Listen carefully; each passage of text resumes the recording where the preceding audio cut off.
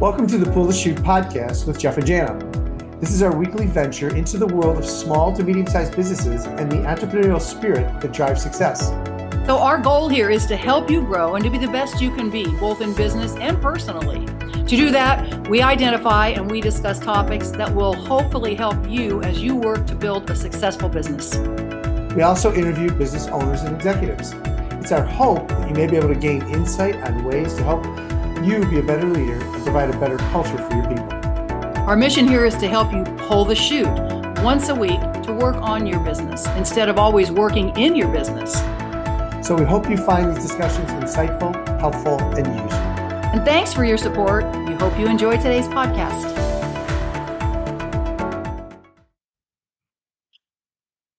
Well, welcome everyone to the Pull the Shoot podcast. We are so excited that you are here today. As always, my sidekick, Jana Landry, is with me. Hey, Jana, how are you this morning? I am good. How are you? It's December. I know, Can you right? believe it? It's almost the end of 2023. I know. Where did that year go? Does that mean I'm old, Jeff? Because they say that time goes faster when you get older? Because it is know. speeding by. It's insane to me. It's insane to me. Yes. It's fun too, Jana. You and I were talking the other day. They have all these cool pop-up bars here in Nashville, holiday pop-up bars. So I'm getting ready to take my wife. Her birthday's in December, so I'm going to take her to one of these cool holiday pop-up bars because it's there's so many. There's Elf. There's Willy Wonka candy. There's ice skating. There's I think there's a National Lampoon one here in Nashville. It has a little bit to do with our expansion. So the last 10 years we've expanded so much that now there's so many hotels and restaurants in downtown Nashville. Like we're the fastest growing city for years, right? So everybody's competing. So we have all these crazy experiences downtown now, other than the typical honky tonk. So it's kind of fun. It's fun because, the people are thinking outside the box a little bit, a lot more creative about things. And I think that's really cool. And I think that ties into who our guest is today. So I'm pretty excited about that. Ellen Robinson is our guest. She's with Team Performance. She's the CEO and owner, founder, I should say, probably. I just am so excited, Ellen, for you to be here today. So welcome to the show. Thank you, Jeff and Jana. I'm so honored to be here. I'm so excited to hear about your new curriculum or a little bit about what you were talking about, because this ties into a little bit of what Jeff and I talk about a lot in this multi-generational workplace and how to resolve conflict and some issues. So first, we always ask you, Ellen, tell us a little bit about who you are and how you came to be. Oh my gosh, what a great question. I started as a cocky 29-year-old thinking I could change the world. And I've since been humbled on what it takes just to change me, let alone a team or a whole organization. And I was working for an organization, and it was at the third management changeover. And I was totally stressed out. And I was so stressed out, I was walking around like this, where your neck disappears. Yes. And a girlfriend said, "You've got to come see the speaker." And I said, "No, I'm too stressed out." And she said, "Ellen, this is not an option. You must come to this speaker." And in 30 minutes, my whole life changed. And wow. I can remember the guy's name, Larry Trout. And he talked on personality types. And this was back in the 80s. And back then, there was not a whole lot. There wasn't DISC talked about in the workplace. Right. Myers-Briggs wasn't popular. The only thing that was popular was Wilson Learning Center and Performax. And he introduced me to this concept of how different personalities like to be inspired, motivated, and how they like to handle conflict. And in that 30 minutes, I said, "This is what I'm going to do. I'm going to make a career change." I took his workshop the next day, and within 3 months, I had started my own business, not having a clue of what to do. I hired a programmer who wrote my computer program for me, and I started knocking doors, and people started saying yes. So that's awesome. That's how I got started. And over the years, I find different teachers things I'm learning about myself, because I figure if I'm learning about it, other people need to learn about it too. So I'm a student of what I like to share with others and inspire others to be the best version of themselves. So I work in the area of team building, trust building, culture change, and leadership development. And I like to work with groups, because in the setting of a group, you can impact more people. Yes. And move a whole organization forward. And as you're moving an organization forward, you're shifting the way the world works and creating a better world for everyone. And it's also a great environment for people to learn when you're in a group. I find that too. And Jeff and I talk about this when we're doing workshops and things, because people bounce ideas off of each other rather than a singular person who then has to go through that thought process of what it looks like differently. You've got a lot of different people in the room that can express how they might do it, or their conflict or their resolution, that are different personalities, within that one setting, within that one room. So that's great. So what are some of the conflicts that you find most prevalent now?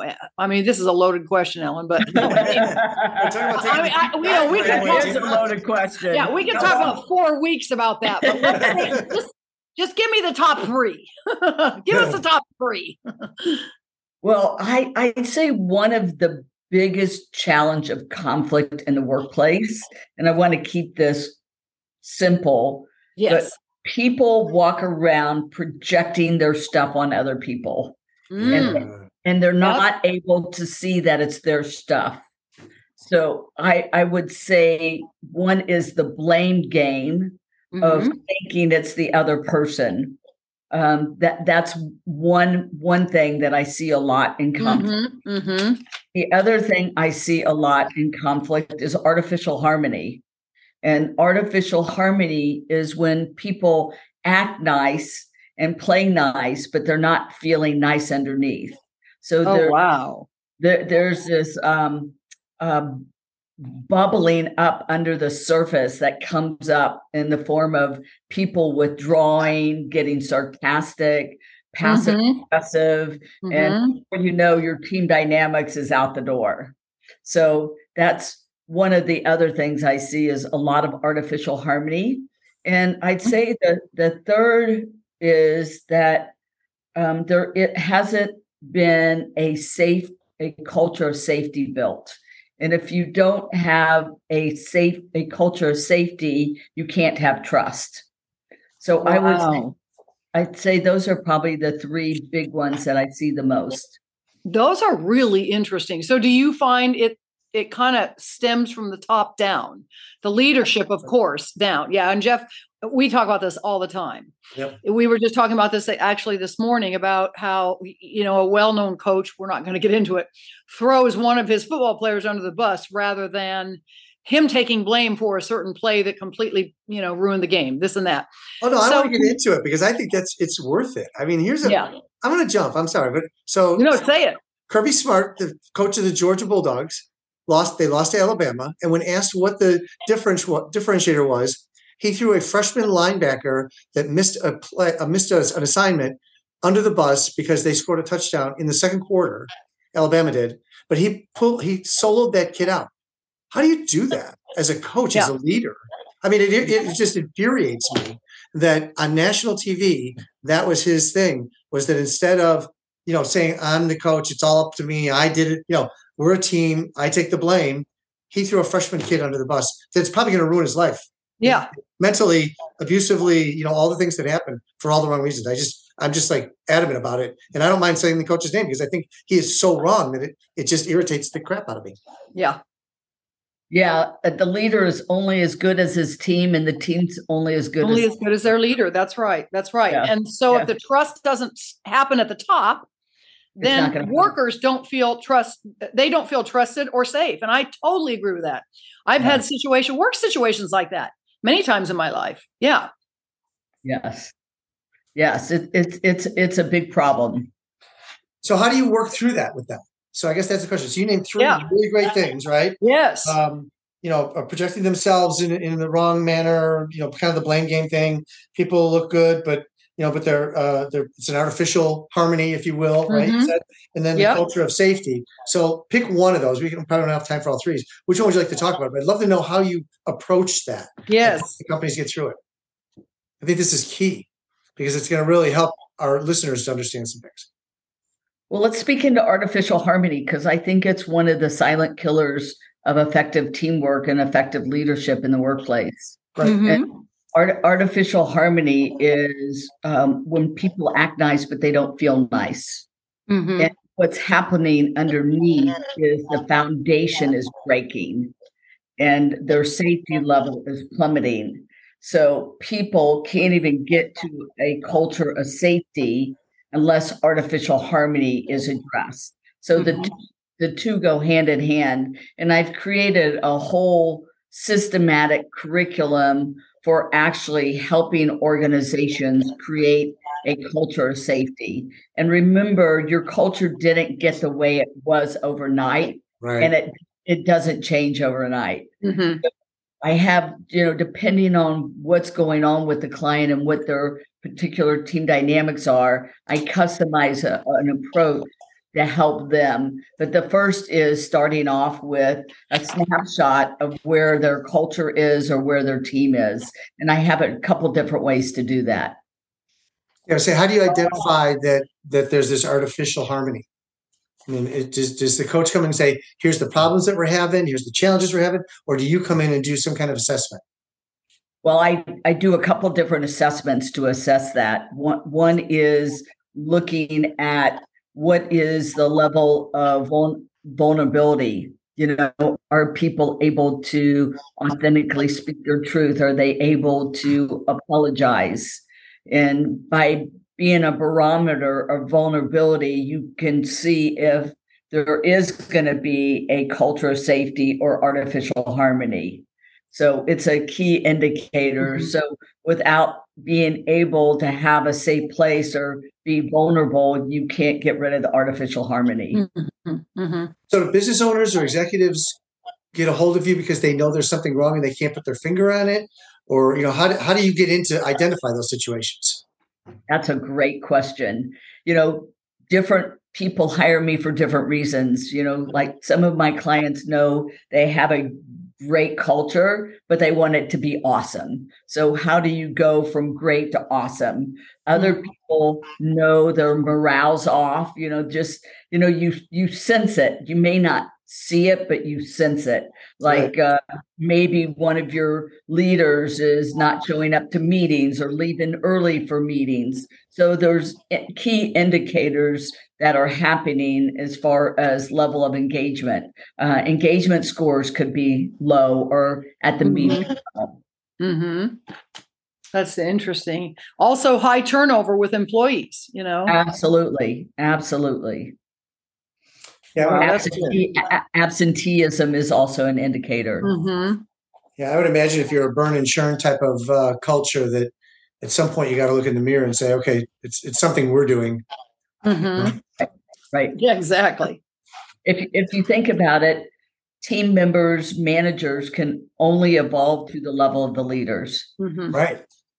So if you have a really talented workplace and your leader's not doing their internal work, then people will generally opt out of the culture to go find a culture where they can evolve and grow in. So it's key that we start at the top and help the leaders grow to the next level. And some are willing and able, and some are willing and not able, and some are able but not willing. So there's two things that I look for in leaders: willingness and ableness, for them to be able to grow their culture. So you start at the top. So you come in. They're doing a burn and churn. They know they need your help. You do some analysis, and then do you start at the top and work it down, or do you start in the middle and work up? I start at the top and work down. Yeah. Okay. And is this weekly meetings? Is it monthly meetings? What is it? How does it work? Describe your services. That's a great question. I customize it to my client. So sometimes we do weekly meetings. Sometimes we do every other. I don't like too much time in between sessions because you lose momentum. So the most if I had a magic wand and I could do it the way I'd like, it's every other week. And in between, it's not just me being on the ground. I have work to do in between sessions that are on the ground, integrating what you're learning and practicing it in your everyday workplace. So if we meet the first and third Tuesday of the month, then the second and fourth Tuesday of the month, then they're meeting to work on, what we did in our live sessions. So you kind of give them, things to practice, things to work on, in a sense. Yes. Right. And how do you? Go ahead. I was just saying, how do you assess whether or not people are buying into this, and how do you manage the people that aren't buying into it? Because it is change, right? People hate change. Yeah. Yes. Well, one of the principles that I implement is you have to weigh in to buy in. So it's one of the key concepts in one of my sessions and it's something that people with artificial harmony go, yeah. And then they go back to their desk and they don't do it right.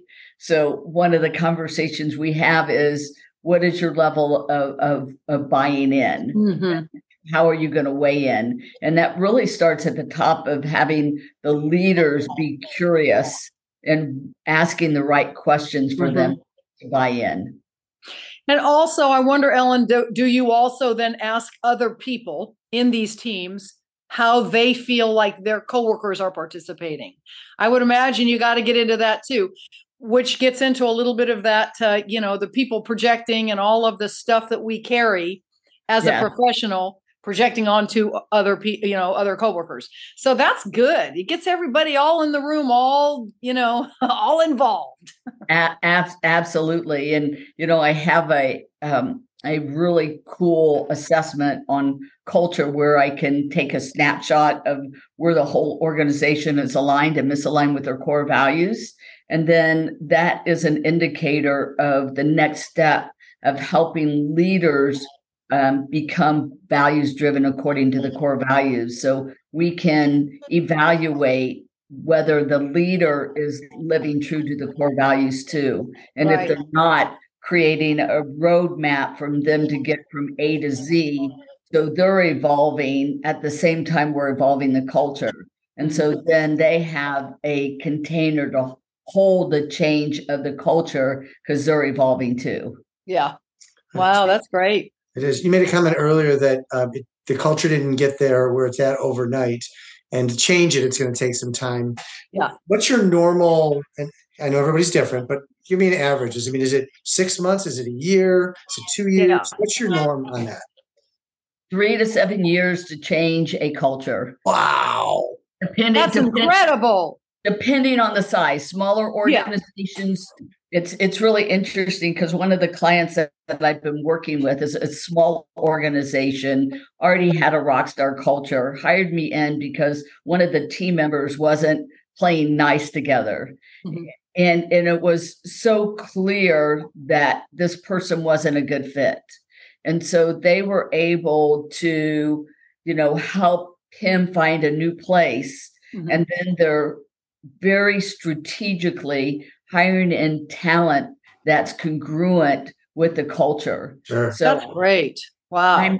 I'm helping with the hiring piece to make sure that there's a fit with personality and culture to make sure it's aligned. So they're changing pretty quick because they're very nimble, and the CEO is very willing and ready, and he's created people that are in alignment with him. So they're doing a fast turnaround time. Some of the bigger organizations, like the 3Ms and the Samsung, those are the ones that would take 7 to 10 years. That is so interesting. So you literally work with people sometimes, Ellen, like 7, 5, 3 years? Ongoingly, yes. Wow, on and off. Great. That's interesting. Okay, I want to throw in just one more question out here, and Jeff probably knows what I'm going to say. Do you find that a multi-generational culture where we've got 4 distinct generations in the workforce, this is my, platform, my passion, is all of these very succinct and specific cultures, or I should say generations, working together. Do you find that that's somewhat of a part of this challenge as well because of their communication differences? Well, it's really interesting that you asked that question, because one of the culture assessments I did, it's been a few years ago, it was a manufacturing company that was both union and non-union employees. And we did a culture survey of all their employees. And we did it by length of service, and we did it by age, like different ages. And there was no distinct difference in this culture survey in the values that the younger generations wanted with the older generation. That's wonderful. Wow, neat. The difference is how those values get expressed. Yes, exactly. Yes. It's the communication. Yes. Not only the communication, but to me, and what I've seen with businesses, it's how willing they are or how quickly they want it, because the younger generations are living in a world where things happen quicker. Everything, happens quicker. And they think they're owed it too, which is the other problem I have, versus working for it. Wait, I don't just get that? No. Yeah, it's kind of interesting. So that I would believe that, Ellen, that the values are the same, if they're decent people. But wow, that's interesting. It is. Yeah, and then it's fleshing out, what do the values mean to your group or your organization or your team. So organizations that are fluid with their values, like we define them, like we have our standard values and what our definitions are, and then having teams have liberty to embrace them in the uniqueness of what they are is super powerful. Yeah. Yes. That's great. That's interesting. So, Ellen, you have a webinar coming up. What date is that? It is December 7th. Okay. And it's 11 a.m. Central Time. I'm happy to send anybody the link that wants to attend. And it's from conflict to collaboration. And we're going to talk about artificial harmony. I'm going to introduce you to my new conflict harmony framework and help you see exactly what goes on inside your teams and organizations in one chart and graph, and what you can do and to get out of the muck and into the fun. That's great. Now, are you going to be recording that webinar as well? I am going to be recording it as well. Great. So some of our listeners that listen after that Thursday can just contact you and get that link. And if they want to contact you, what's the best way to do that? You can go right to my calendar link, which is, let me pull that up for you. It's https://teamperformanceus.com call. How about if I put that in the chat? Would that be helpful? Sure. That's fine. Yeah, we'll make sure that gets onto the information for the blog as well, or for the podcast as well, excuse me. But that's great. So your website is teamperformanceus.com. If people want to know more about that, just reach out to Ellen through there and we can get going. Ellen, this has been amazing. Jan and I we touched on one of the 3 things that you were out talking about, but we could talk about others. So I think we're going to have to have you back just so we can talk about the other things, because it fascinates us. We're both coaches. And so this always comes up, and I think it's a big deal. And just, positive cultures is something that we so need in our society. Jan and I have talked about the Great Resignation for, multiple podcasts where, 4 million people a month were leaving jobs, right? Because they thought, they weren't happy and they weren't happy, and they just didn't see any change happening in the future. Right. Like they didn't see any desire to change, for the leadership to change. So, right. It's really interesting that you bring that up, because in a Wiley study of 12,000 workers, 69% said that conflict was causing them to be disengaged and leave their workplace. Yep. 2 out of 5 people left their workplace because of destructive conflict. Yeah, that's crazy. That is. Well, Ellen Robinson, thank you so much for being on the show today. We really appreciate you giving us the time, and for us to get to learn more about how you're dealing with conflict in the business world. Thank you for what you do. We really appreciate that. To all our listeners, thank you as always. Jan and I really appreciate you guys with your feedback, with your emails. And as we always talk lately, we have gone international, so we're still excited about that. So if you're anywhere in the world, you can find us and learn. That's the goal of this podcast. So until the next time, everyone, stay safe and be healthy.